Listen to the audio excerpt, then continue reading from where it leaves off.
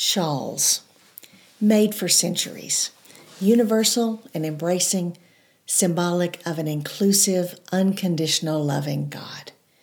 They wrap, enfold, comfort, cover, give solace, mother, hug, shelter, and beautify.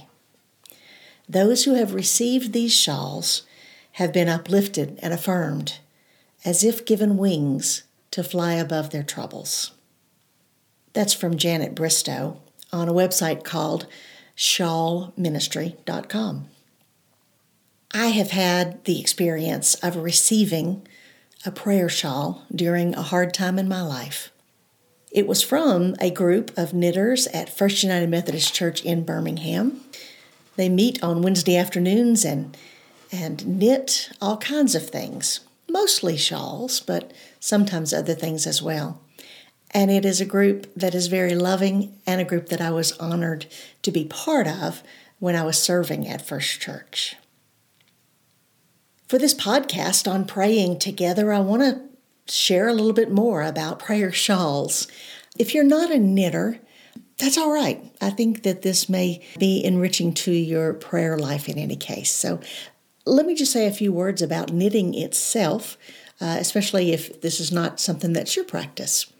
If you imagine a row of loops on a knitting needle, knitting is just pulling a new loop through each one of the old loops in turn.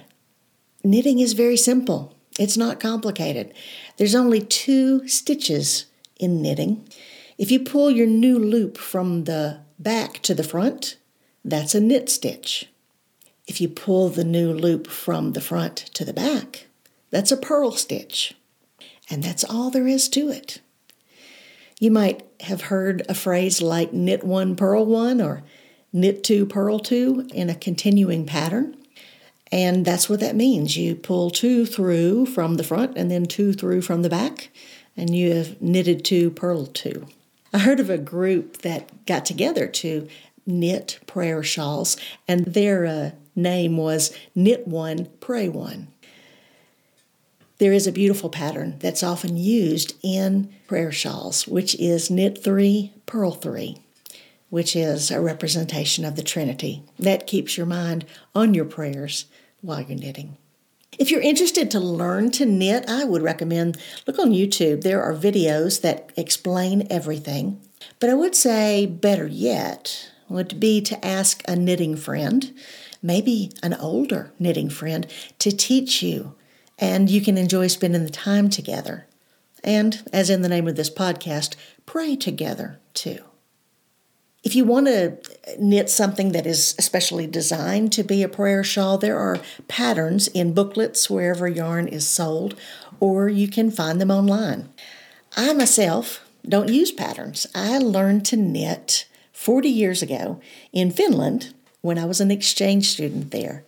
So the words that I heard as I learned to knit were Finnish words.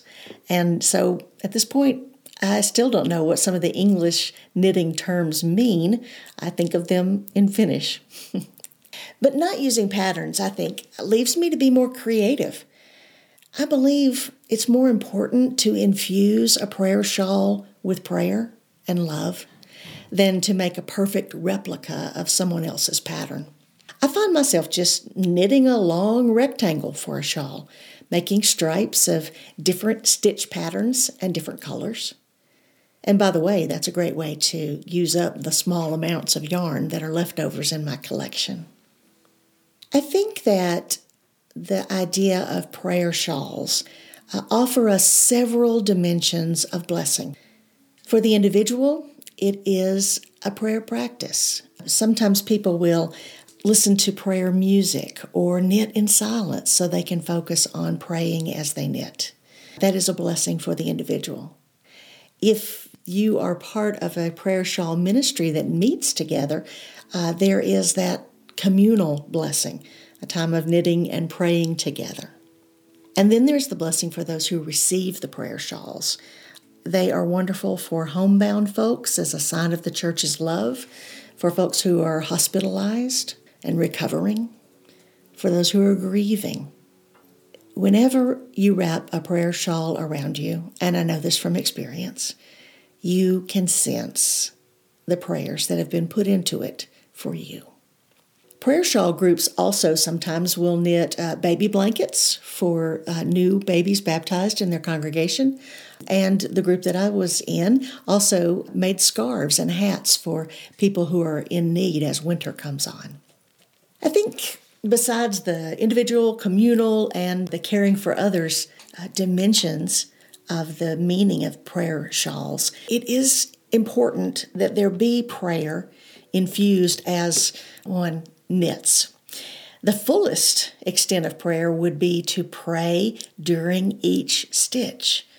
That would take a great commitment, but would it not be powerful to have prayed during each stitch? Sometimes people do pray in silence or knit in silence or with inspiring music.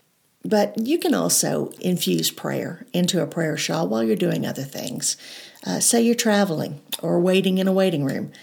Even when you're watching a screen or attending a meeting, you can be knitting and praying. When you're knitting in groups, a way to involve prayer is to have an opening or closing for the meeting with prayer. I have one I want to share with you. It's also from www.shawlministry.com. It's written by Cynthia Yee. So hear this prayer and imagine a group coming together praying this, lighting a candle first to represent Christ in the midst of the group. Jesus spoke to them saying, "I am the light of the world. Whoever follows me will never walk in darkness, but will have the light of life." Gracious and loving God, as we light our candle, we remember your light, which shines into darkness, your Son, whose life, death, and resurrection gives us hope, your Spirit, which permeates every corner of our lives. Be present here as we knit these shawls and enjoy each other's company.